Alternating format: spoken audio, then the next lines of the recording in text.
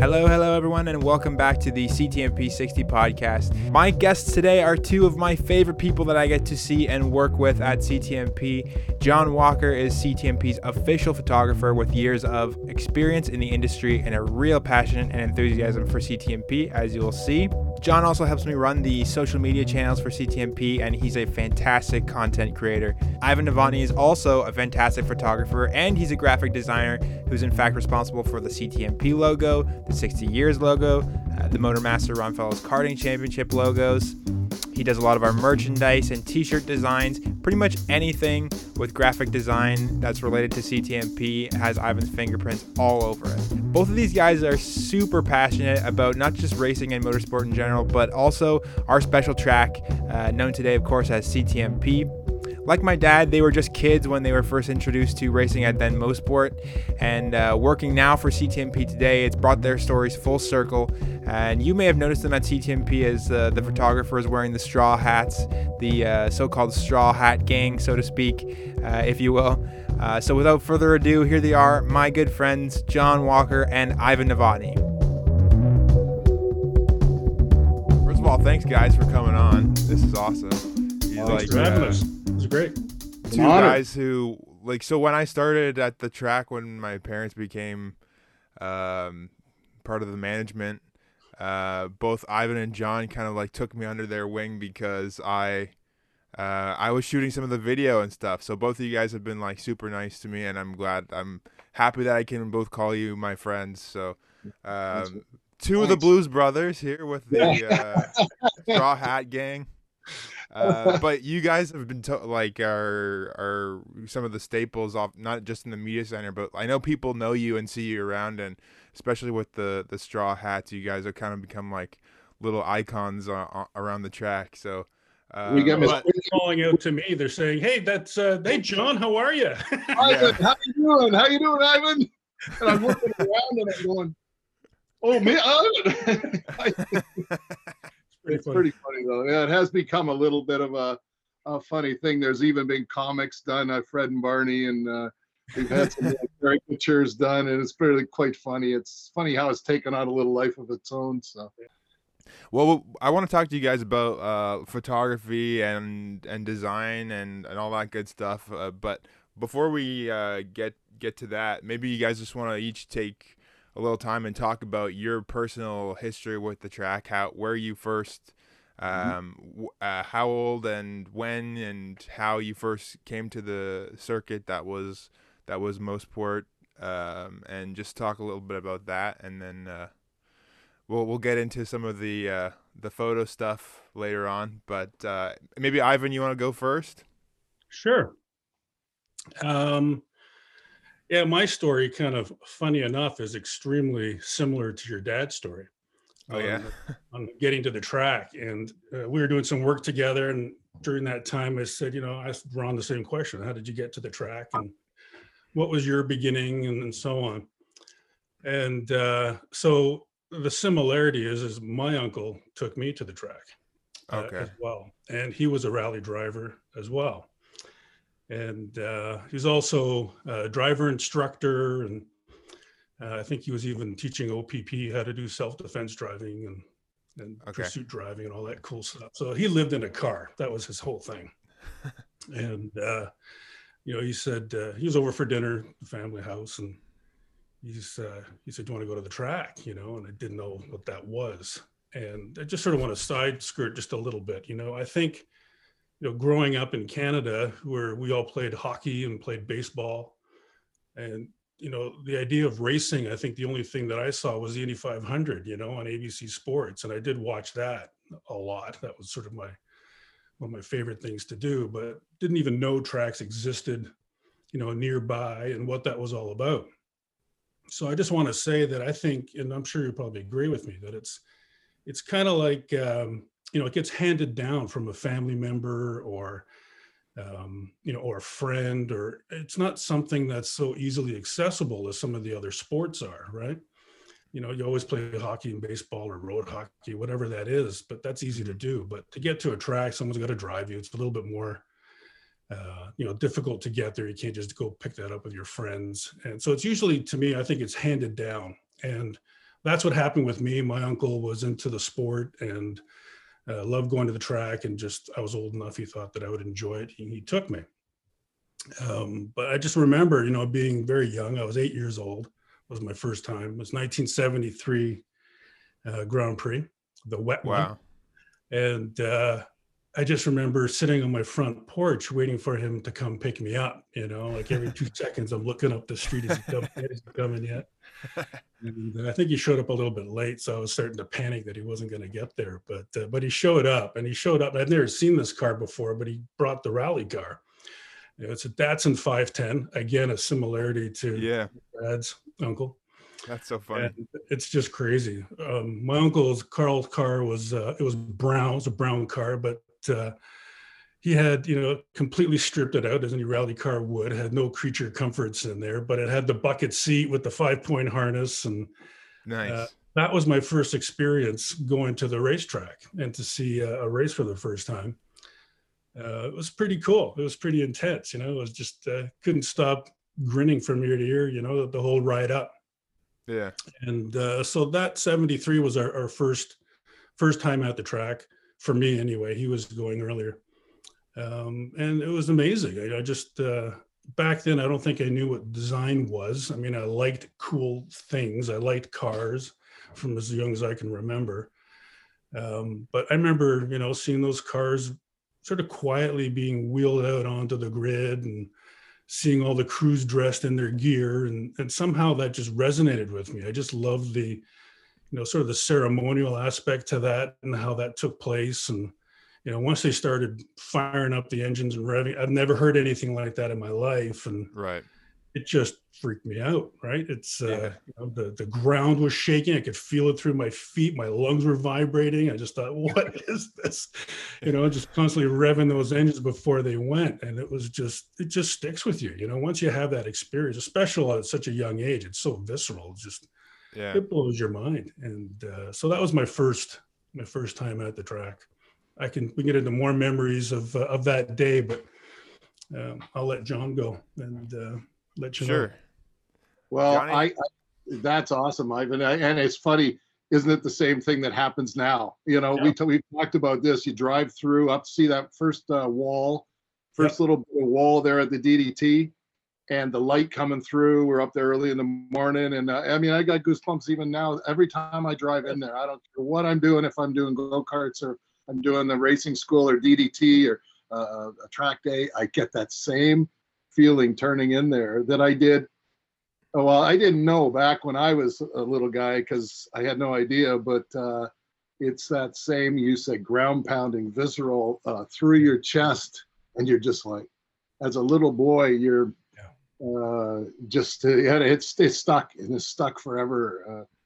My story's almost similar. It was my dad that got me up there, and I had no idea what most car racing I understood. When I was born, and I have this on my desk, and I have this to remind myself, this is the very first toy that my grandpa gave. When I was born, the day I was born, he put this in with me, my grandpa, my mom's dad. And it's a Auburn, 1959 Auburn. It's rubber.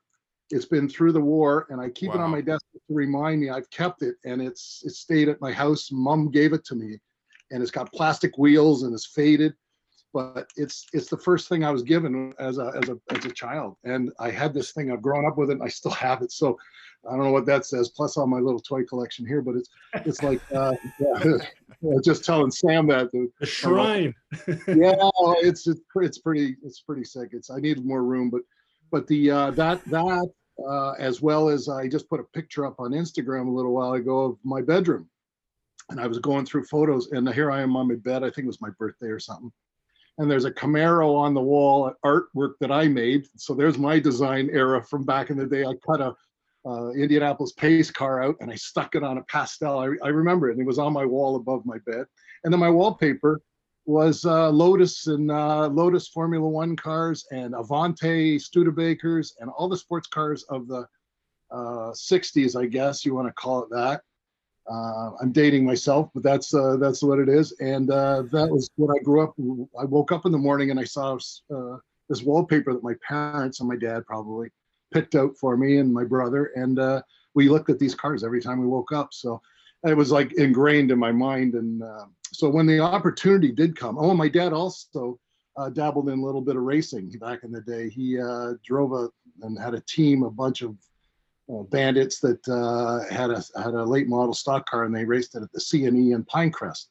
And it was whoever showed up got to drive it, sort of thing, and whoever could fix the tires. And they had one guy was a mechanic, and they stuck my dad in one. They said, "Nobody's here, you get in." Okay. And he did it. And again, to what Ron said in his thing for sponsorship, and no matter what level you're at, these guys went to the local gas station and got the spare tires and a battery and some oil, and they, hand wrote the name of the gas station on the side, and they ran it at the track. And wreckers or checkers, it was one of those things. So my dad had it was racing all the time. We talked about it all the time. But my first motorsport was 1970. And I went up with my dad and that same gang of bandits. And it was the Can-Am that year. And that was the year Bruce McLaren died. Yeah. And it was right after that the Can-Am, and I have a photograph that was taken by a friend of my dad's, and that I've shared on Remembering Motorsport, and you've seen it.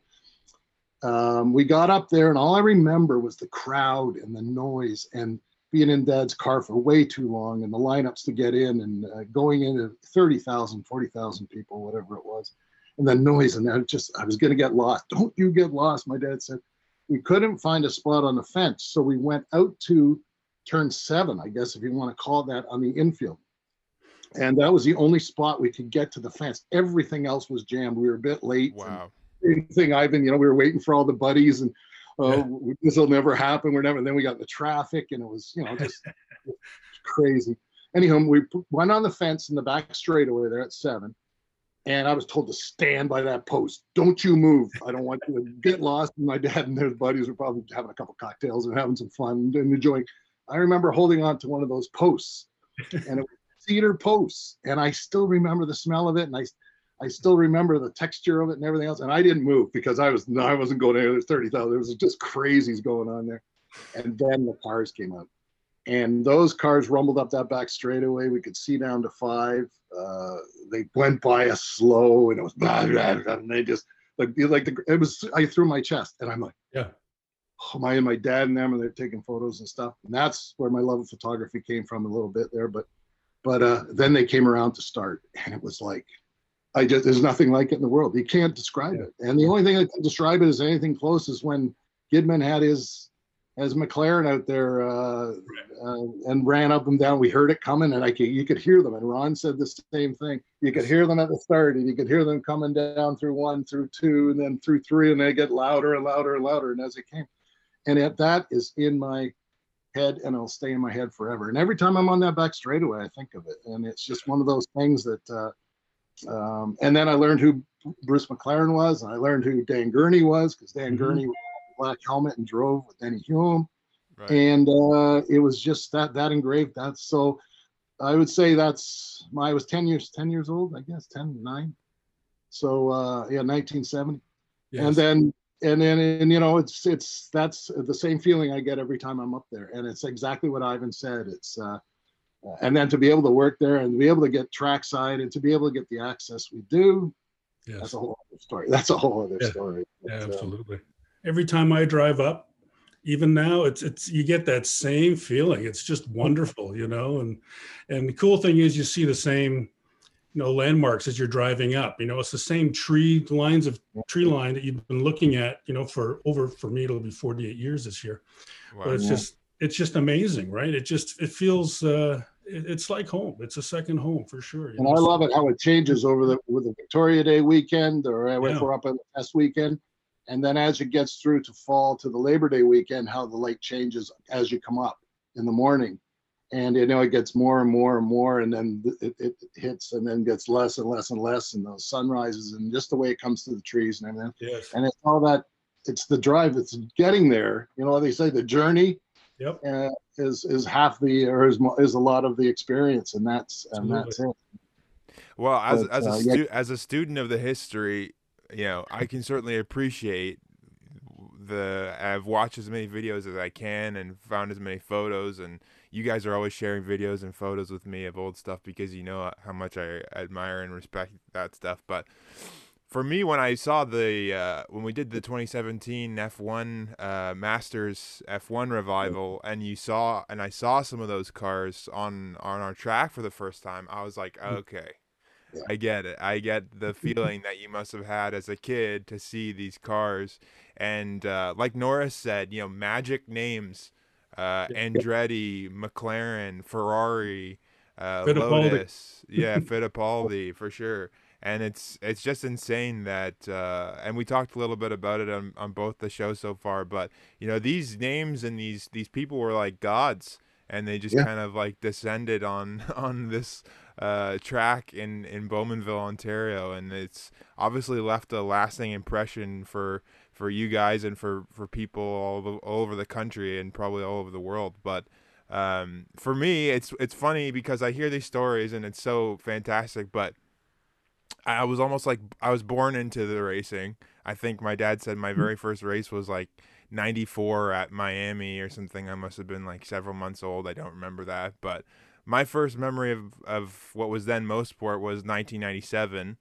And my dad, I must have been about 4 or 5 years old, I guess. But my dad winning the world sports car race in 97. So I almost have taken CTMP for granted up until I got a little older and as a driver and realized, how special it is, because for me it was like there's racetracks everywhere, like, oh, we're going to racetracks here, we're driving around, we're going there, we're going to Lime Rock, we're going to Road Atlanta, we're going to Sebring, we're going to Laguna Seca, Watkins Glen. It's like racetracks are just all special in their own way too. Yeah, but there wasn't anything, weird. It was like my world. And so it's amazing for me to hear these stories that you guys have of being like almost like transplanted into this world, and it's like, what the heck is this? And like, boom, this light goes off. And the same thing for my dad. This, like, he calls it the epiphany as an 11-year-old kid.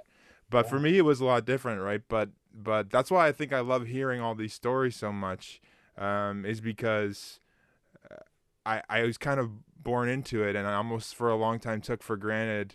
I think the first time I really understood how special CTMP was, my dad took me for a ride. It's probably 2006 or so, and he took me for a ride on the track, and as a passenger, I just remember thinking that this track was not like a lot of the other tracks. And we went around turn 2, and I was, scared. I didn't say anything, but I was holding on for dear life. I was really scared. And, through 3, and he hit that bump, on the curbing, and the car's like jumping around. And I just remember thinking, this is a special place. And it's kind of stuck with me since then. But talk to me a little bit, guys, about your heroes from that era. As I said, the magic names, but who were some of your heroes when you were watching growing up? I know, there's the obvious ones, as you said, Fittipaldi, Andretti, but tell me a bit about the guys that's stuck out to you. For sure, Fittipaldi. Yeah, I just always gravitated towards him as a character, and again, I wasn't aware of sort of design other than I knew I liked things, and I liked things of color and that looked cool. Always liked his helmets, and the design aspect of that. I loved the JPS car. It looked, from a physical product design, it looked completely different than the other cars did. It was quite a unique look and feel. So those things sort of stuck out over the years. For sure, Andretti, that name is huge. McLaren, even though I never saw him race at Mosport then, but certainly that name is huge. Yeah, I think, I agree with Ivan on those two. Yeah, how can you not? They're just they're the style that they had, the flair. They had that European F1. Yeah, that whole aura. We didn't have internet back then. We didn't have anything. We had magazines that we saw probably 3 months after the race or whatever. Any news item I'd clip out, I'd say. But yeah, with the mystique of Mario Andretti coming from the U.S. and going over and conquering, he conquered Daytona, he conquered IndyCar, he conquered then F1. And I go, wow, who's done that? And I mean, and Fittipaldi coming in, and I have a Fittipaldi Marlboro over here signed with Tracy and Al Jr. I mean, it's one of those things that he went from Formula One to IndyCar, and it was beautiful. Everything was beautiful. He was such a character and so different than the Americans. And came in, won a ton of money, and was a spectacular driver and just all that. But I think my influence that really started me at Motorsport and CTMP was motorcycles. And my background and friends through high school, I met the group, the Murphys, McCallums, and the Nelsons all through my high school years. And we found, you're kind of lost in high school. I went to a high school with 3,200 kids, and there was this kid sitting in the corner, but kind of by himself. And he had a Yamaha racing shirt on. And I went over, oh, hey, that's cool. I like motorcycles. And then we started a friendship. And Dave Murphy and Nora Murphy and Stevie Nelson, who's John Nelson's son from Shannonville, the original owner of Shannonville, who Ron, he just thought the world of Ron. That's for sure. I know he did, because he talked about Ron an awful lot. Great guy. And Ian McCallum, I still talk to them daily. And they got me in. We camped at the bottom of turn 10. There used to be a big tree there right by the tunnel. And every time it rained, we got soaking wet with our tents and everything. It was the silliest place to camp, but it was really nice. And we didn't care back in those days. As long as there was some beer and some sandwiches, we were happy. And in those days, we were close to the paddock because it was over on the other side. And so we had easy access. And then we had access to turn 9 and the old Honda. That's why those photos, there's so many photos of that old Honda ad that's in the corner, billboard in the corner with the eyes. Yeah. And the buddies and that. Yeah. And I was given, and this is another story that popped up. I was given a track pass. I was given a photo pass. Here, Johnny, here, you got the camera. I bought a camera when I was 16 years old, and that was my Olympus. And rather than a car or anything, and I had a camera. I had the best camera of anybody. So they said, Johnny, here, you take it and go. Johnny Nelson said that. He says, take some photos for me. So here I am. My hero, ultimate hero, is Kenny Roberts. And Kenny Roberts was up there for that Formula 750, I think it was, or the Formula 500. I forget what year it was, but Molson's was sponsoring. We had passes to the hospitality suite, and it was just like, here we are, teenagers, not a nickel to our name, and here I am hobnobbing. I met Petro back then, and he is another photographer that I idolize, and he's really, Canadian photographer. He worked at Motorsport back in the day. And I kind of talked to him about technique and stuff, but I got to meet Kenny Roberts, and I have the sign. Cal Carruthers and Kenny Roberts is a signed piece in here I've cherished. It's from the program, and it's up on my wall. And it's one of those things. I was tongue-tied. I didn't know what to say. He came up, my pen wouldn't work, and he says, "I need a new pen, kid." And I didn't know what to say. I didn't know what to do. I was starstruck, and here I'm in the pits, and I got the pass on, and I should be acting pretty cool, and I wasn't. I was like this kid that just stumbling around with his camera around my neck, and I got to go out on the grid, and I'd be at the wall where no one else was allowed. It was like, wow, this is pretty freaking cool. So I think that Murphy gang got me in, and they did sidecars back in the day, and we went to every Victoria Day, and as fans, and had the passes and stuff. So I think that was a huge. I'd say if I had a hero, it would be back from those days that I got to actually meet and stumble around with was Kenny Roberts for sure. Yeah, that's wow. Cool. One thing I noticed. No, go ahead. Yeah, sorry. As a kid, being up there and flipping through the programs. I mean, I didn't know who these drivers were initially, but you see their little profile shot and you read the names, and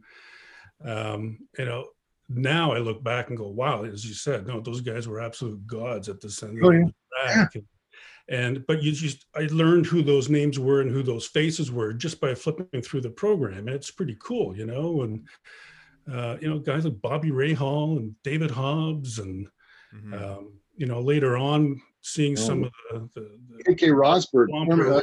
Yeah, and there was Derek Bell and Hans Stuck, and I mean, it's just incredible, some of those names. But I have flashbacks of flipping through the catalog and the program, I should say, and seeing their little profile shot, and at the time not knowing, but obviously the further you get along in the sport, you know who they are, and then you're like, wow, that was amazing.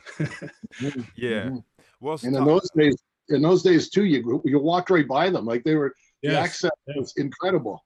In that little when they had the little pits, the pit ball, like Steve Baker, he let me come in his pits. Gary Nixon, all the racing motorcycle guys. Patrick Pons, a world champion, Daytona champion, and world champion, and they come on in. You know, it was like those pit boxes, the little wooden pit boxes there that when they had the old pit lane. And come on in, come on, take a picture. They didn't. It was not like. Now, I guess we have to do it now because of what's going on, and who knows what's going to be like after this COVID thing. But it was, you know, really me, you know, like you're kind of looking and saying, "Oh yeah, you come on in," and it was so welcoming, and these are your heroes, and they were just like regular people. It was really awesome. That's what I kind of found. The Superbike races, year in and year out, amaze me. The guys are it's so competitive. The racing is so close. It's always, you know, a last lap battle, you know, between at least two to four bikes, and they're just crazy. And the lap times that they achieve on those bikes are staggering. You know, similar to Porsche GT3 Cup cars. Minute 20 or so on a motorcycle. Some of them are 600cc motors, and they're just incredible. But yeah, some of the names that have been on that track, and that track on a motorcycle, even back in the day. Now it's you know, there's some runoff, there's some barriers, air barriers. Now they have the air. Back in the day, it was some hay bales, baby, and that was it. And there was Armco and concrete walls, and it rained a lot, and there were all these, you know, rain tires backing up the back straight and kind of go. Oh, and then there was the hump in the back straightaway. You know, like Lang Hindle used to come across there, just standing up on the pegs, and him and Ruben, who we had as our grand marshal, just blew my mind. It's like it shouldn't be real. The way that at a car, you see a car dynamic coming through a corner and a motorcycle dynamic coming through a corner, two different things. And I'm like you say, I mean, you kind of go, whoa. Yeah, when they had the Italian a couple of years ago, when they brought the guy in the Cajiva over, the guy, I forget his name, I should remember it, but the pricing going on between our guys and him and Claudio Corti, was that his name? Yes. Yeah. Wow. He had a whole different line. He took a whole different line. He was like in places I've never seen a motorcycle on that track, and he was fast. But that's the excitement, and I think that's I can say danger, and I know you hate saying the danger, but the spectacle of the whole thing is just like, wow, these guys. Well, that's one thing Norris said though as well is you know, let's not kid ourselves. That's one of the things that, you know, is attractive about the sport, is that it's, you know, there is danger, there's speed, and usually when those things are combined, it creates excitement for the viewer. And I don't think there's anything wrong with that. The sport's come a long way, and you guys are doing a great job pumping this stuff out and putting these together and letting everybody tell their little stories from all different angles, not just from a driver angle, like from our angle, from you know, you're getting it from competitors. It's really nice, and I think this is from the press side, you know, with Norris and that. I laughed 4 or 5 times during that interview. That was just, Norris is a beauty.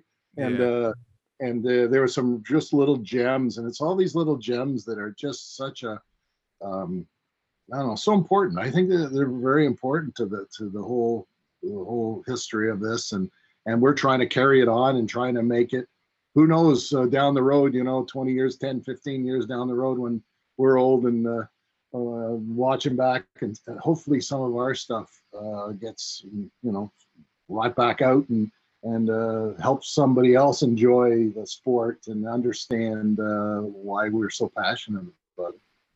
I remember standing beside Danny Bailey during the very first truck race. We were on the front straight, and you know, he just said to me, you know, you're shooting history here, and Yeah. you sort of don't think about it at the moment. You know, at the moment you're trying to keep your head on a swivel and be safe and you know, get the shot that you're looking for. But he's right. You know, like everything that we've been shooting over the last several years, it's going to be historical references down the road. And you know, we walk into the media center, we see those fantastic old shots, and we go, wow, you know, and it's you know, some of them aren't even the best technical photographs or even the most creative, but you know, it makes absolutely no difference. It's all pure content. You look at it, you're just flabbergasted of what the place looked like back then. As you said, you know, the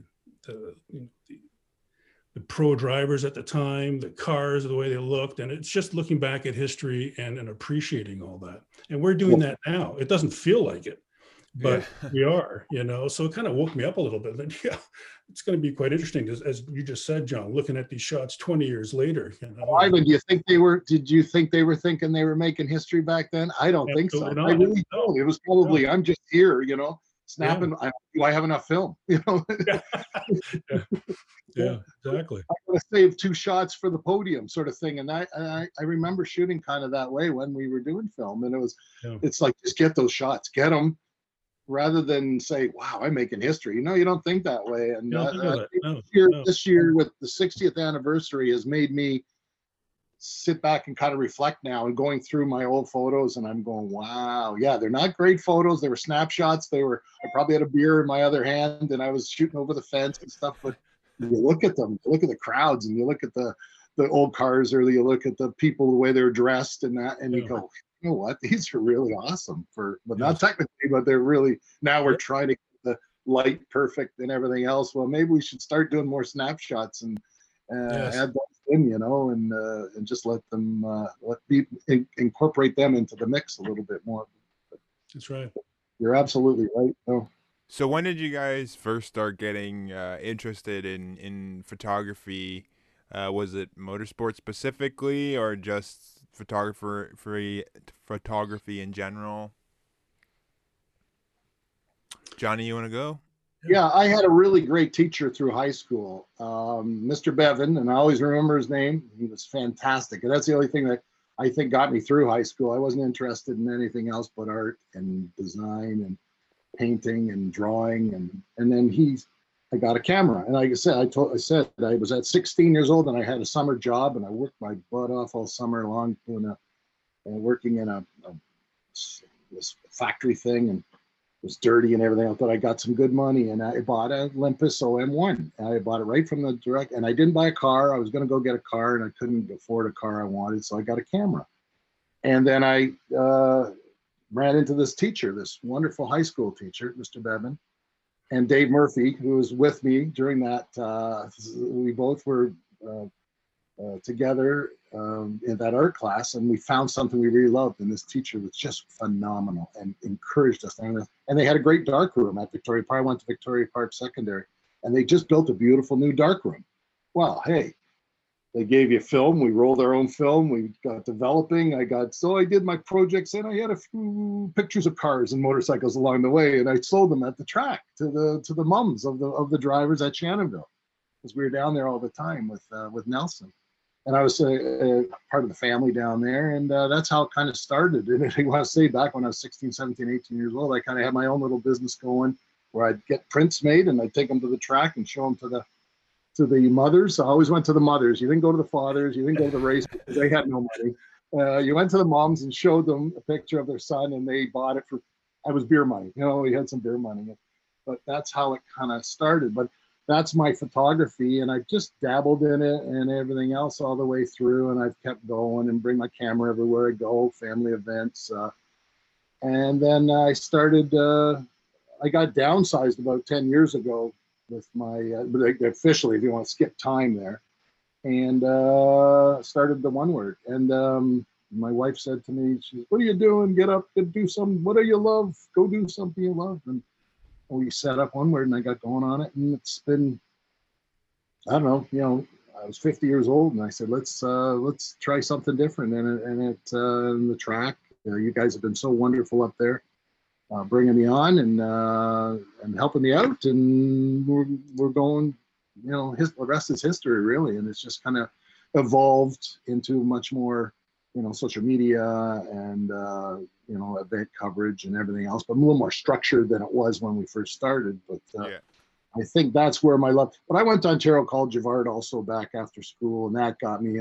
Pat Knox was a teacher of mine, and he was wonderful, just great. And I was shooting eggs on backgrounds and getting lighting and learning things part of it. And I think that's the thing that really taught me the love of photography. And now with motorsports and the cars and the lighting and getting to work with Ivan and challenging each other to get the shot, to try to get up in the proper lighting and this and that, plus get the shoot list. But I think it's just a nice evolution of the art and the craft, and that's kind of how I got my start in it, and I love it. It's the best job in the world. I say that all the time. Very cool. How about you, Ivan? Yeah, it's like John, I've always had camera around my neck when I was younger. At events, like, day to day, I wouldn't be using it all the time, but certainly at parties and events, I like to take some happy snaps, and always made sure I brought a camera with me when I went to the track, Mosport back then, and obviously bringing the camera now at CTMP. But yeah, I've always liked it, but I never had that sort of burning passion. It kind of grew into that over time. I always liked playing with it. I found it challenging, and started on film like we all did, us old guys anyway. And I loved it. I mean, I liked it, but it just sort of wasn't this real burning passion. And I sort of got into design more. But what was really interesting is that as I started bringing the camera around, and I would bring it to the track, it became a real door opener, not even at the track, but even outside of that with other client work. And I just found that really interesting. Nobody knew I was a designer. They all thought I was a photographer. And it's probably still the case today, I think, with many people, because a lot of the stuff I post is my photography. But yeah, it just, would buy better gear over time, and never had the best gear, but just sort of worked it as hard as I could and get what I could out of the camera. But it was one of those things that as I got further along with my design career, photography just became sort of an extension of that. And, I look at photography exactly the same, and the process is exactly the same as I do a design project. So to me, it was just, once I got into the zone, it felt exactly the same as working on a design. And I could start to control what I wanted in the frame. And that was pretty cool. And being a designer, I'm constantly working with photography in my work, but it's always somebody else's work. It was either a stock photography or it was custom if the client had some budget, so I could then do some custom work, which was fun. I got to do mini shoots and sort of from an art direction capacity, so that was cool. So I learned a lot there. But I just thought, maybe it's time I start using my own work, my own photography and my own design work, and started to think, how do I fuse all those things together? My passion for design, photography, and then motorsports. How do I bring all those three things together? And I finally did. I found a way to do that, and get into that story later. But it just sort of grew into that becoming a huge passion for me. And then as I got deeper into it, I started looking up other photographers, seeing what they were doing, and seeing how I could copy them and steal from their bag of tricks, including Johnny. And I just started looking around, and you see, how do they shoot? And what are they seeing that I'm not seeing? I'm standing in the same spot. Mm-hmm. So you just start getting deeper and deeper into it. And once I saw some of the the world top F1 photographers, it just which I'd never been exposed to before. I just never sort of looked it up. And once I got to that stage, I was just blown away, and I thought, I want to be like that. I want to do that. I mean, that's my passion. How come I'm not doing that? And so it's just practice, it's just practice and passion. You just keep getting at it and keep trying new things, and being inspired by other people. I'm always inspired by other people and what their work is. And I love that. It just sort of kicks me in the butt to try to work harder and do better. So that's kind of how I got into it. It sort of slowly eased into it. Even though I've been around it my whole career, I never it wasn't until about 15 years ago, I guess, that I really started to put some emphasis into trying to do something with it. Right. Yeah, sort of where we are today. Well, when I was a kid in the Corvette racing tent, drinking Mountain Dew and eating Lay's potato chips or whatever I was doing. But there were a bunch of photographers, but the main guy was Richard Prince, Mhm. and he obviously, as we know, is a fantastic photographer. But I kind of understood at a young age that there's some guys that seem to stick with certain teams and people, and obviously on for various reasons, but on merit and ability and technique and skill for sure. But I think the first time, I can't remember the first time we met, Ivan, but it was probably at a race somewhere in the States, and you were probably working for a team or something like that. But I know maybe you can probably tell the story better. But I know you did some design work for my dad, and so then when my parents became part of the ownership at CTMP, did they kind of like bring you along a little bit? I actually don't really remember how it goes. Maybe you can tell that story. Sure. Again, it kind of goes back to, how do I fuse all those things together, all my passions together? And how do I get into motorsports, as a photographer and a designer? It's kind of difficult. I'd never worked in that sector before. I mean, I loved it and enjoyed it, but never worked there. I read an article in the paper that your dad was slowly, feathering out of Corvette racing as a driver and taking on more ambassador roles and, sponsorship and marketing sort of activities. And I mean, I certainly knew who your dad was at the time and was a big fan and follower. So when I read that, I thought, well, that's interesting. Maybe I need to go speak to Ron. He's probably the best person I could connect with in Canada to sort of help me, guide my way and give me some tips on how to get into it and how can I start. Right. And so I thought, well, how do I get Ron's attention? So I came up with this idea of developing a print, a piece of artwork, which I ended up calling The Color of Victory, Yellow, The Color of Victory. And it really became a tribute to your dad and his legacy with Corvette racing. And I thought, I'll do something. I mean, people bring things to the track to be signed all the time, right? They bring their model cars and photos and so on. So I thought I'll do a print and I'll tell your dad I got something for him. And if you'd have time to spend 5 minutes with me. So can't remember the year now, but it was pretty close to the end of your dad driving. And there was actually a World Challenge, I guess, race going on as well. And he was in the Cadillacs. He was racing the Cadillac and the Corvette the same weekend.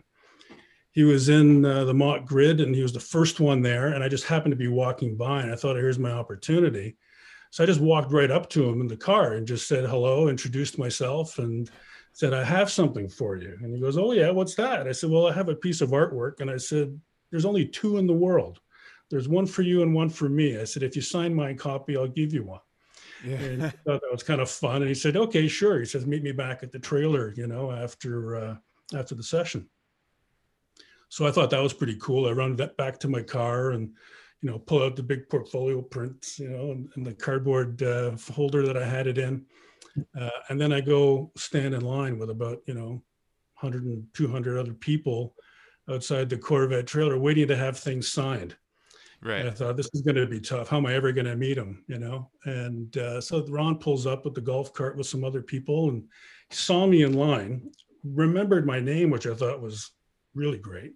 And he says, Ivan, I'll be right with you. I'm just going in for a driver's meeting. I'll call you after. I said, okay, cool. So then I'm standing out there with the 200 other people. We're all baking in the sun. It's really hot that weekend. And I was under the tent drinking Mountain Dew and eating chips. So I'm sweating buckets, and waiting. And then I just see Ron open up the trailer door and he's looking around and he spots me and he just sort of points his finger at me and he says, come on in. So I go under the rope and all these people waiting in line are going, why does he get that chance to go through? I used to love doing that. Yeah. So I go into the rope, go up to Ron, and so I show him the piece, and he just thinks it's great, which is great. Makes me feel great that he likes it, and told him the story. I read that you're going to be slowly, feathering out of the driving position and doing other types of activities. Told him I was a designer, what I did, and I said, I don't know, but maybe we could be a good fit. Maybe I could help you out with some of that stuff. And I said, I have 5 minutes of your time now. Thank you for that. Really appreciate it. I'm really pleased to give you this piece. I said, but I'd love to take you out for lunch, and maybe we can discuss and chat about some more ideas. And he did. He said, sure. He said, give me a call in a couple of months, because he was still busy with the racing schedule. And we did. We got together, we had lunch, talked about a few things, and thought of some other interesting opportunities that we could do together. And one of them, which was actually the Sunoco karting, Ron Fellows karting. Oh, okay. In the end, that's a different story. It didn't quite go so well that year. Right. But that's sort of the first piece we did. And then we decided, well, why don't we turn the Color of Victory print that I did, the two of them, into a signed numbered print edition. Like a poster print, which we did. And that was kind of the start of it. Right. And so fast forward to, what happened with the change from Mosport to Canadian Tire Motorsport Park, which I guess is 10 years this year, right? It's the 10th year anniversary for that. Crazy. It is crazy. There was some work being done I guess, through Canadian Tire and through their agencies, working and developing concepts for the logo. And I had told Ron that I was doing some fun sketches in the background, just for myself, just playing around what I would do with it. And he called me one night and he says, Ford's not happy. They're not happy with where we are so far. Canadian Tire's not happy with it. And nobody was happy with where it was going. And with the logo? With the logo design. He says, okay. Do you still have something? You still working on something? And I said, well, yeah, I got something. I'll finish it off. So that was 6 o'clock. And then he says, I need it by 8 o'clock tomorrow morning. I'm getting on a flight, going to a meeting, and I need it by then. So put you under the gun, eh? Under the gun. So I finished it off and sent off a few concepts and, sent it to Ron, phoned him. He was still sitting on the plane on the tarmac, hadn't flown off yet. And I made sure he received the concepts. He goes, yeah, I got them. This is great. And just waiting on pins and needles for the end of the day to hear a response. And he says, you're in, you got it. They liked one of your logos. So wow, I was thrilled, and to me, that was it was everything. It's absolutely everything. I've come full circle, from being that 8-year-old kid coming up to the track to working there to now designing the logo for the track. Mm-hmm. That was it. That was that was a big hit for me. That was awesome. Right. So thank you, Ron and Linda, for that. That was incredible. Really. Well, I want to talk to you about the 60 logo, but we'll get back to that in a bit. I want to ask Johnny, how did you get involved? Because I remember when I came in with the family in 2011, right? So, but you had already been working for some time, I think, for the track. Was that Jerry and Ryan, or how did you get hooked up? I kind of think it was almost like some osmosis almost. I got there and I was part of the gang. I was just part of I went, I was part of that moss on the side of that cedar post, I think it all blended together and I just kind of, it was, again, it was sort of like I got in there, I got some half decent shots. I got a photo pass. And it was LAT. It was what the hell me, Ivan? Mike Levitt. Who's Levitt? Yeah, Levitt and I met. I was in Daytona. This is just before or when I got downsized and I kind of got one word. I went with Pat Gonzalez down to Daytona, and we shot the motorcycles. You were in the advertising business before. Yeah, right? way back. And that's the thing. I was in the advertising business throughout. So I had color separation. I did photography. I did all kinds of things. And I took motorsports as if you want to just go back a little bit, I took motorsports into my marketing program. We had, I was kind of the marketing guy down at a great company called Back Graphics that I worked at. And they were wonderful. Great, best job I ever had for 20 some odd years.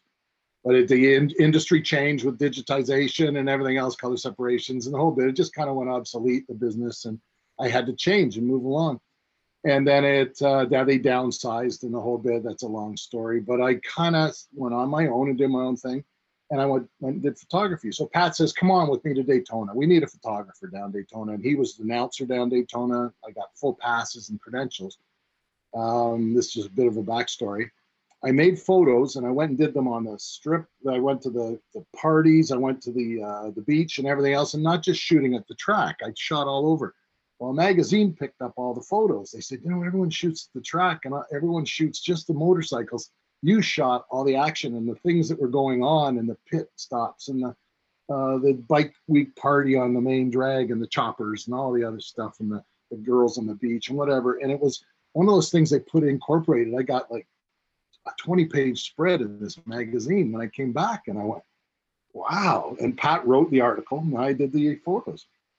And I said, this is cool. I really like this. So I got the opportunity. I met Levitt and those guys along the way, and they came up to Moseport. They were coming up to Moseport. So I got in there, and not that I was working for them or anything else. I just got a pass. I went up to them, signed my name, and got a pit pass, and started shooting at the track. I submitted them also to Jerry. I knew Jerry with Pat, and I knew a couple of other people that were there, and I submitted some of the photos, and they said, can we use these? And it was one of those kind of, like I said, it took off, and they said, what are you doing next week? And we got another race. We got a club race. We've got and I was back at the motorcycle race, and it just sort of took off, and I delivered. I was consistent. I delivered. I they didn't have to wait 2 weeks. I was right next day delivering the photos, and it was, I think, just one of those things. They didn't have that, and back, like Ivan said, it was something that it was a little hole that had to be filled. They were getting stuff from all over. There was no consistency to the photographs. They were trying to be a little more professional up at the track, all that. And I said, oh, well, pick me. I'll do it. And I kind of think it's just gone from there. And my relationship with the media department up there, Miles. And there's a funny story about Miles. I was on that grid also that Ivan was on for the trucks. And I was history. I think we both said it to each other. I think we were beside each other, and Danny and them, and I kind of walked off, and I was just like walking around going, this is pretty amazing. This is awesome. This is the first truck race here in Canada, right? And I looked over, and there was Carlo. And Carlo says, you're enjoying yourself, aren't you? And I said, yeah, I do this for free if you didn't pay me. And then Miles was standing right beside him, and he says, oh, really? You did it for free, huh? He's never let me forget it. There was a moment I had where I was just enjoying the whole, just before the green flag dropped, I was having such a moment. And Carlo, and he says, you're beaming ear to ear. And I said, yeah, this is awesome. I don't even need to be paid. Or so I said something silly like that. And Miles is still, and he to this day, he has not let me forget that moment. He's always on that in meetings. Oh, Johnny, are you still okay in the meetings? He has never forgotten that. But it's those magic moments. It's all transformed from the original question into what it is now. And I think it's just been consistent service, consistent making good friends like Ivan, working together with the team. It's changed over the years a lot, whether it's the girls in the office, or whether it's the guys at the track, or that's the corner workers, or the pit people, or the grid workers. It's just being part of a much bigger team than just the racing fraternity. So. How did the Straw Hat brothers come together? I'm bald. I'm bald and I must hear my hair is going really quick. By the way, I think we should have a mullet contest before we get a haircut. I think this is the longest my hair has ever been since high school. I think it's ridiculous to get a haircut. We should have a mullet. I'll have a mullet contest before this is over. Yeah. But I think I just wore a straw. I just wanted to be a little bit different. And I got we were down in Phoenix with my wife. My wife says, here, how about one of these? Maybe you should she bought it for her. We were at the Tommy Bahama shop or something. She says, here, this is kind of cool. Try that on it. She says, I like it. So I got a beautiful straw hat down in Phoenix. And then I came back up and I put it on. My head was getting burnt. And it was actually I was at on the grid. And And they said, you look at your head, it's red. It was like a beacon. So I went to the car and I had my straw hat in there. I put it on. And from that point on, I kept wearing the straw hat. And it's a little bit different than wearing a cap. It's just, people were noticing it. So I said, hey, it's a little bit of a trademark. And then this guy shows up with a straw hat on. And I go, holy, so what's going on here? As I told you, I'm always stealing from other people's bags of tricks. Hey, no, I look absolutely ridiculous in a baseball cap, and I've never been a hat guy. And yeah, like Johnny, always getting completely burnt being outside, exposed to the elements. And I thought, straw hat, that's a good idea. Maybe I look better in a straw hat. And I mean, I look ridiculous anyway, so it's all fun. And that kind of worked. And then it was kind of funny. We were both wearing them, and people always mistake us, which is pretty funny. You need to grow a beard, make it even harder for them to discern the difference. Yeah, I can't grow a beard. I tried. It'd be all over. It's like a little patchy thing. It's not a good thing. Not a good look. Well, hats are fun. I tried to have my own trademark at one point. I remember when I wore that tropical bucket hat, like Gilligan's Island type thing. Those pictures out. I gotta get those out. I figured this might be my thing. You know, there's the straw hat guys. Maybe this is my. And I just got ridiculed by you guys and all the photographers in the NASCAR. And I took that hat and I just put it straight in the garbage. Next Throwback Thursday. I got the new picture for Throwback Thursday next week. Oh God. That's funny. That's hilarious. But it's been fun ever since. It's worked out. It's just been great, and I look forward to. I have them up on my calendar on my wall, and I'm looking forward to. I think our first major event, is some go-karting and get that going. That was so much fun last year. That was a great. The Motormaster Ron Fellows karting championship. It was just so well done, and even through COVID, it was done so professional, so well done. It was. It was just so much fun to work on. So yeah, it's sort of taken its I'd say through osmosis, or it's developed over the years, and I love it. I can't wait to see what happens this year. Yeah. Let's talk a little photography. What are your guys? What are your favorite places to shoot at on the track, or what kind of things do you look for? I know you guys talk about the light all the time. Let me backtrack here. I have a journalism degree, for those who don't know, and when I came to the track, I jumped in helping out with PR, helping out with some social media. Jerry Priddle and Ryan Chalmers were kind of the media guys at that point.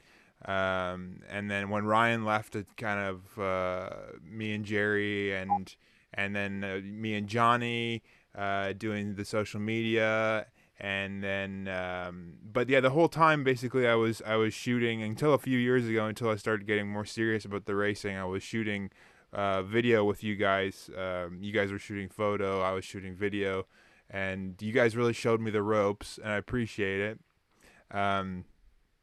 Johnny, usually you had the advice based on light, and Ivan, you had the advice based on how to get the weird shots,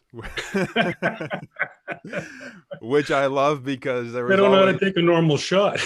No, yeah, you're always doing something weird, which is amazing. But you guys taught me a lot about because how the light, there's so much foliage at the circuit, because there's we're on the Oak Ridges Moraine.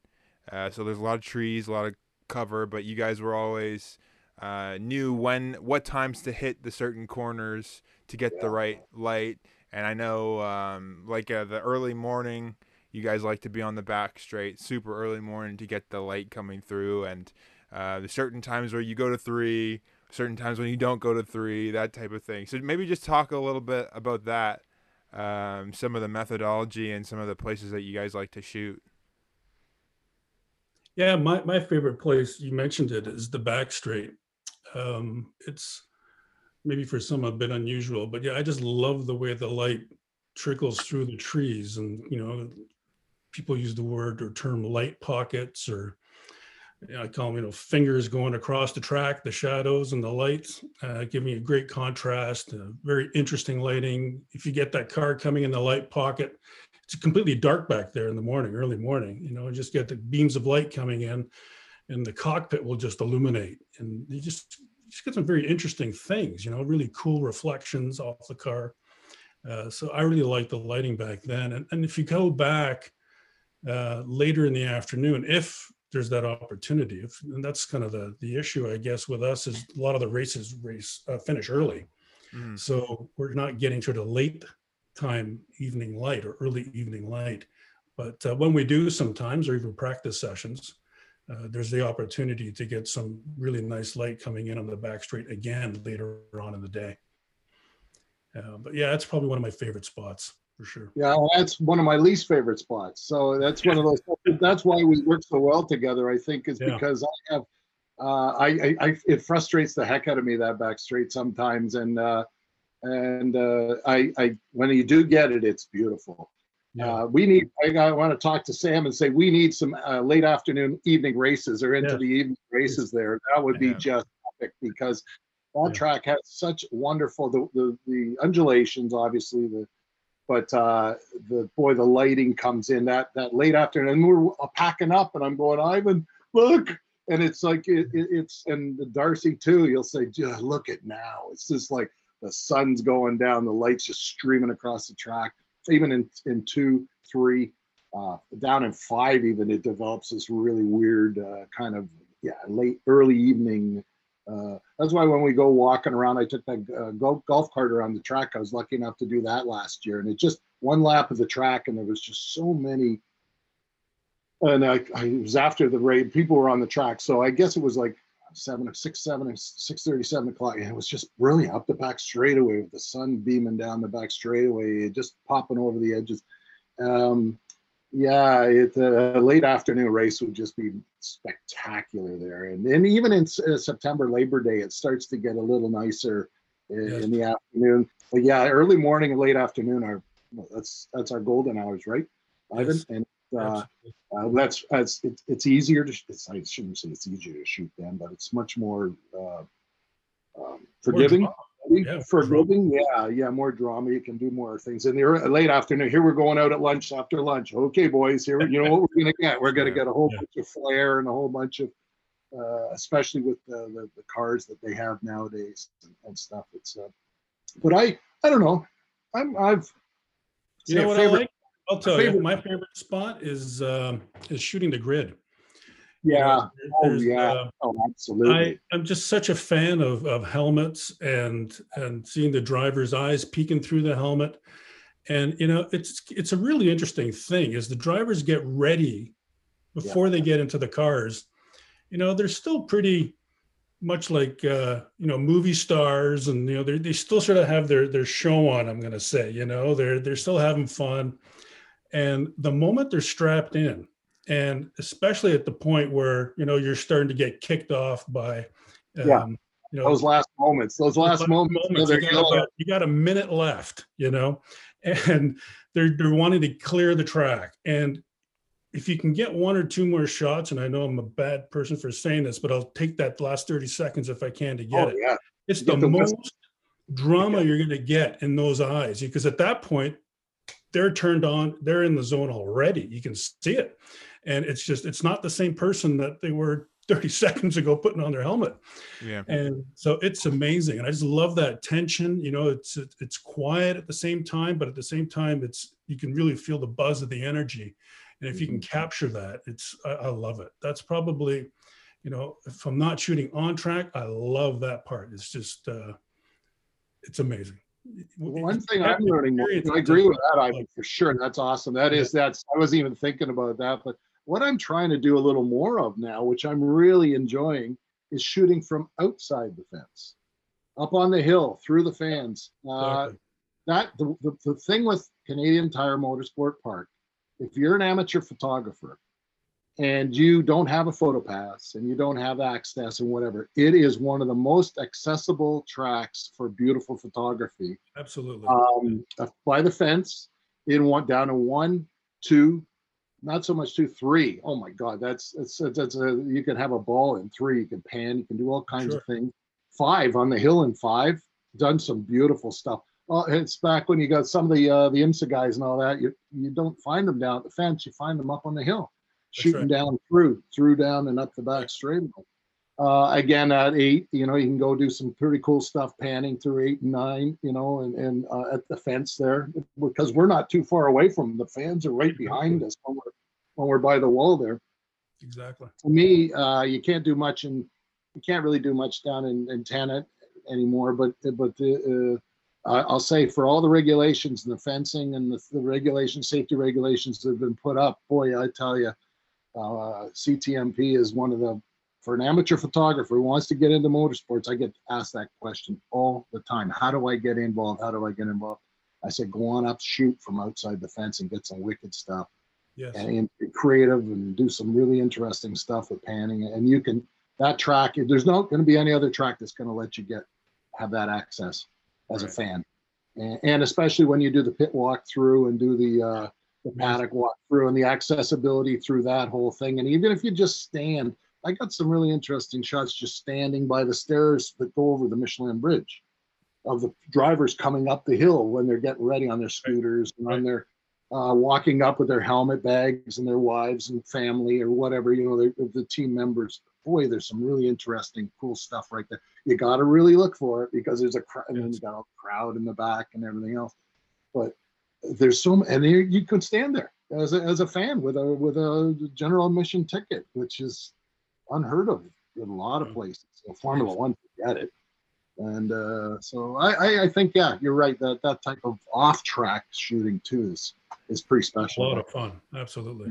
Yeah. When I go back through and look at a lot of the photos from the old days, 60s, 70s, obviously there's a lot of the same spots for the most part that you guys shoot today. Obviously the geography has changed, so some of the places are different, but the shots in 3, it's just the same shots that you guys get today. But the one place that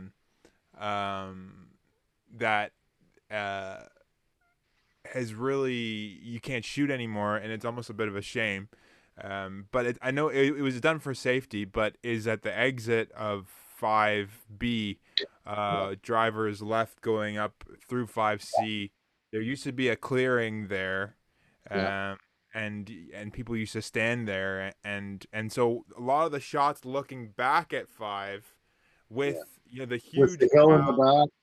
The huge crowd behind and the cars coming up 5, and then some cars are in 5B, and you get like a train of I think there's some great shots I've seen from there's great shots from all the events, but for some reason one that sticks out to me is I think 67 or 68 USAC IndyCar. There's some shots that somebody sent me that were just fantastic, with a big train of Indy cars coming through 5 all the way from A to B, and then huge pack of people lining the hill there. That's kind of a spot that you can't shoot anymore. That's a bit of a shame, Bob. It was done for safety, obviously, but for the most part, it was cool too. And I said it before, but I'll have to get Alan Delaplant on this show at some point. But seeing him, the way he was shooting and seeing things when he came for the F1 revival in 2017 was really cool, because I've seen a lot of his shots, obviously his iconic images that he's taken, and he kind of got to take them almost again but in 2017, and it kind of I helped him a little bit when he got on top of the bridge to take the shot. The only shame was he was on your shoulders, right? Dude. Yes, he was standing on. I helped like that. No, I got a ladder set up for him. But the shot from 74, I think, it hit him on top of the bridge, looking down and taking a photo just as they start to wheel spin on the start for the Grand Prix, and we tried to do that again, and the shot is really good. He sent us. I mean, it's still fantastic, but it wasn't the same because they told us they were going to do a ceremonial standing start. They didn't end up doing that, so it was a rolling start with all the F1 cars, which was still cool, and it was still awesome that he, did this shot in 1974 and did the other one in 2017. That was still really cool, but. We were both. he had a few choice words when they came around, and they just started waving the green, and he wasn't exactly ready. We thought that they were gonna come and stop, and so that was kind of funny, but still, such a cool guy, and seeing the way that obviously I think an inspiration for you guys too. Absolutely. Well, that's what I think. Alan's a big inspiration to me. Bill Petro. There are inspirational photographers that I've looked at. I looked at their stuff and I go, my God, it's Richard Prince. I mean, I said to him, he did one a little while back, and I said, "You're my hero." I said, "That's brilliant." It's just great stuff, and it's consistent, and it's high quality, and it's just him. Him. He's a historian also, and it's just. But Alan too, with the Villeneuve thing, Bill Petro with all his Grand Prix experience, and I think they would be the guys that and Ivan Novotny too, of course. I'll put him in that group. These guys that I try to emulate. But I think that the one thing with Canadian Tire Motorsport Park, or as we knew it, Mosport, I think nowadays it's been shot for 60 years. I think one of our biggest challenges, and I know Ivan and I have talked about this, is finding a new shot, finding something that's different. It's been shot with all the restrictions that we've been given, to find something unique and a little different. I was asked one time, I think it was a motorcycle shot, and somebody kept saying, "Where is that on the track? Where is that?" And that to me is the biggest compliment I can be given. Sure. When as a photographer at that track, they say, "What corner? I don't know what corner that is." And I went, I've done it. It's I've made this shot that I've found an angle that people don't recognize, and it was on the front straight, and it was just without anything to and it could have been coming over two, it could have been going through three or whatever, but it was that. And I think that's our biggest challenge, getting out there and trying to find something that makes it a little more different and interesting for the fans, not the same old shot. I know we have to get those shots, but something to make the track a little unique and different over 60 years of shooting. I mean, it's a challenge. It's always fun to see what our American friends are doing when they come up. I mean, we're here all the time, but mind you, they're coming up a lot of the time as well for the different events. But we have a slight more intimacy level with the track and the park. So I'm always curious to see what the masters like Richard Prince and Richard Dole and Mike Levitt. What are those guys doing? These are the pros of our industry. And so it's just amazing to have a look over their shoulder when they're editing and seeing what they're getting, and what spots are they shooting from. So I always find that a lot of fun. And what an honor it is to be in the media room with those guys. It's that's a wonderful experience in itself, and I think we need to make a point of taking more shots in there and record, who's in that room, because it's the who's who of motorsport photography. Maybe we should do a press photo. Maybe we should do a press. Maybe we should do a press room photo. I think that'd be great fun. The Sunday morning of the press briefing. Who will take it, Sam? Who will take it? I'll do it. Oh, I want you. We want you to. Well, if you guys can set it up, and I'll just click it. I'll put it on tripod. Okay. Yeah, there you go. It'll be in focus. It'll be in focus if you take it. I don't know about that. I'll probably still find a way to mess it up. See, the good thing about when I shot video was that I just put it on autofocus, so I was never out of focus. It was perfect. Well, you had those glasses too, didn't you? Have those glasses with the camera in them too? Yeah. That was pretty dumb. I think at one weekend I had they were Snapchat glasses, I think. Oh, were they? I had Snapchat glasses. I was shooting on my phone, and I was pressing record on the. And John took a photo of me. He called it the multimedia man or And something. there was a TV camera behind you too. That was the other thing. Yeah. The camera was in turn 2 behind you, so it was like super Yeah. We had it covered. Yeah, I just had to be like have like a microphone in and be like doing some sort of radio announcement, and I would have had the whole spectrum covered. The whole spectrum. And how about TikTok or something, or doing some dance? Oh You could yeah, do some dancing. there we go. I don't know.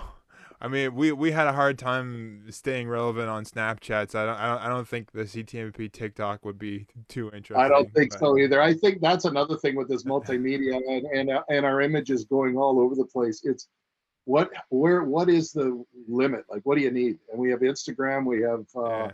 Twitter, and we have Facebook. Well, I Plus, think you and I have worked for a few years on the social media, and I think the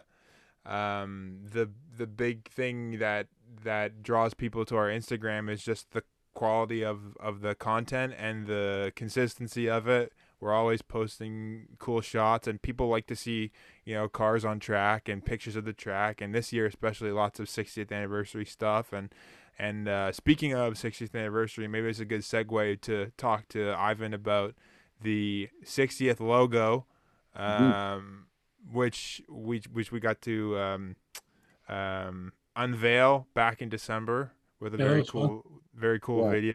But tell me about the logo and what your thoughts were on that, because I personally love it. Looks great on all the merch, and I think it's a really popular with the fans as well. That's great. Oh, thanks.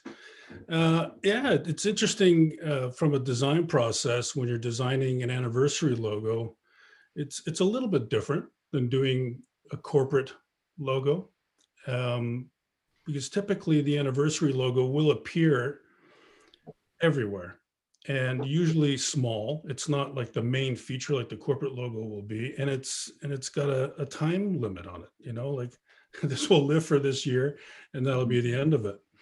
And what do you put into it, and then how busy should it get? So I think the point for me was keep it as simple as possible, make it as integrated as possible to everything that we would be applying it to, whether it would be program covers to merch or to whatever that is on TV, wherever the logo would be, but something bold and simple. And what I carried across in it was, the 60 almost looks a bit retro, the letter fonts themselves, it looks a bit like a number on the side of a car, which I liked. It's big and bold. It reduces down real small and still quite legible. But I pulled out the track outline, which is from the corporate logo, and brought it into the circle, the zero, if you will. And it looks really simple, and it's kind of like it's your first idea, but I kind of went around the block and designed so many different other concepts and ideas, and it sort of came up back to that one just because of its simplicity, really. Right. And that's what it's all about. I think it's coming down and distilling a simple thought to its smallest, most identifiable form and shape, and make it legible. And I think it worked out, and it's just a nice, very, very simple hint to the track, and that's kind of the thumbprint for most port CTMP. That's your DNA, seeing that corner, which you can see the snake sort of snake run up to moss, and you see that detail of that drawing of the track. Mm-hmm. And that little icon is super strong. I think it works. I think people recognize that as being our track. And yeah, I think the point was just to keep it really simple and clean, and make it extremely easy to bolt onto things, and integrate it into everything we could. Right. It works fantastic as a watermark, and that, to me, that's one of the toughest things. When all the photographs, and there's all different shades and colors and stuff, bang that in the corner, and it's only a little tiny thing, but it's I think that's where I see the impact of that. Unbelievable. I'm really surprised. When we started talking about that, I went, oh God, I may be too busy, or the photos are too busy. No, it holds its own in that corner, and it looks kind of nice. Yeah, for the whole year, we'll use that in everything we're doing, but it works in all the applications, which is really nice. Yeah. Well, listen, I appreciate you guys coming on. This is the Straw Hat Gang. We of course have. I kind of moved away when I got more serious with the racing. I moved away from going on track with you guys and shooting. But my brother Patrick, you guys took him under your wing as well, so I appreciate that. And Darcy Maloney. Kind of corrupt him too. Yeah. Yeah, we're gonna. Yeah, we're getting our hands into him. We're getting our hooks into him. Don't you worry. Yeah, but maybe I should have Patrick and Darcy on as the video team and do Absolutely. A video episode with those guys.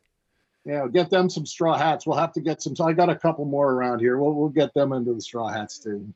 Yeah, they're like the baseball hat gang or something. They're always wearing like ball caps. Those two guys. Yeah, backwards. They got the backwards. They're film guys. They're film guys. You know, they're it's a cinema. They're making cinema. Yeah. The art. It's all about the art. The art. Right.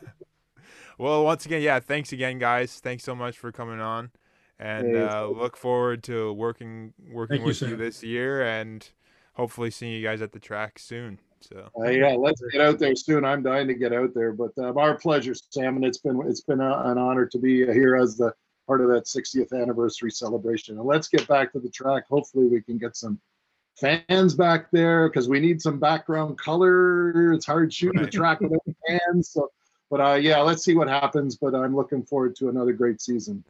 Yeah. Well, people keep getting their vaccines, and I got mine. You got yours? Yep. Very nice. Yesterday at noon, I got it. So excellent. Yeah. I think Sam, thank you very much for the opportunity. I'll probably get my vaccine in 2022. I'm like 27 years old, so I'm like the last person who's gonna get the vaccine. So us old folks that they got to get a vaccine first. Yeah. Right. Good stuff, guys. Stay safe, and we'll talk soon. Thanks a lot. Sam. Really appreciate it. Thank you, Sam. All right. Thanks, Sam. Bye, everybody. Cheers. Bye.